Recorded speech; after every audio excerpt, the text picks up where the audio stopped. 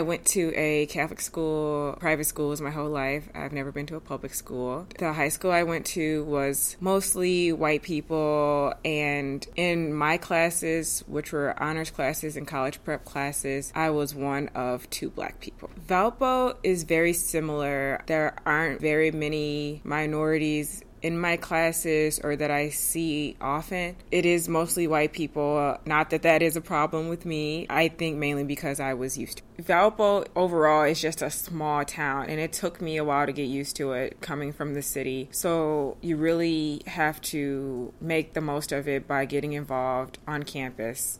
I joined a sorority my second semester of freshman year. I went through the formal recruitment process, which is the main recruiting process that most freshmen go through if you are interested in Greek life. And basically, you get to visit all the sororities for a week. And then as the week goes on, you start to narrow it down. And at the end of the week, you'll receive a bid from the sorority that either liked you the most or that you liked the most. I was excited. I enjoyed the recruitment process. It's a really long week just because there's a lot going on. But in all of the sororities I visited, I felt very comfortable. I felt very welcomed. Even though it might have been a little awkward just being the one Black girl going through recruitment, everybody still made me feel very comfortable. And I didn't feel like, I never ever felt discouraged because I was Black that I wouldn't be able to be in a sorority. One thing I'd like to say about diversity on campus is mainly that there are very few minorities, and it doesn't make it better when the minorities split off into different groups, like Black people with Black people and Asian people with Asian people.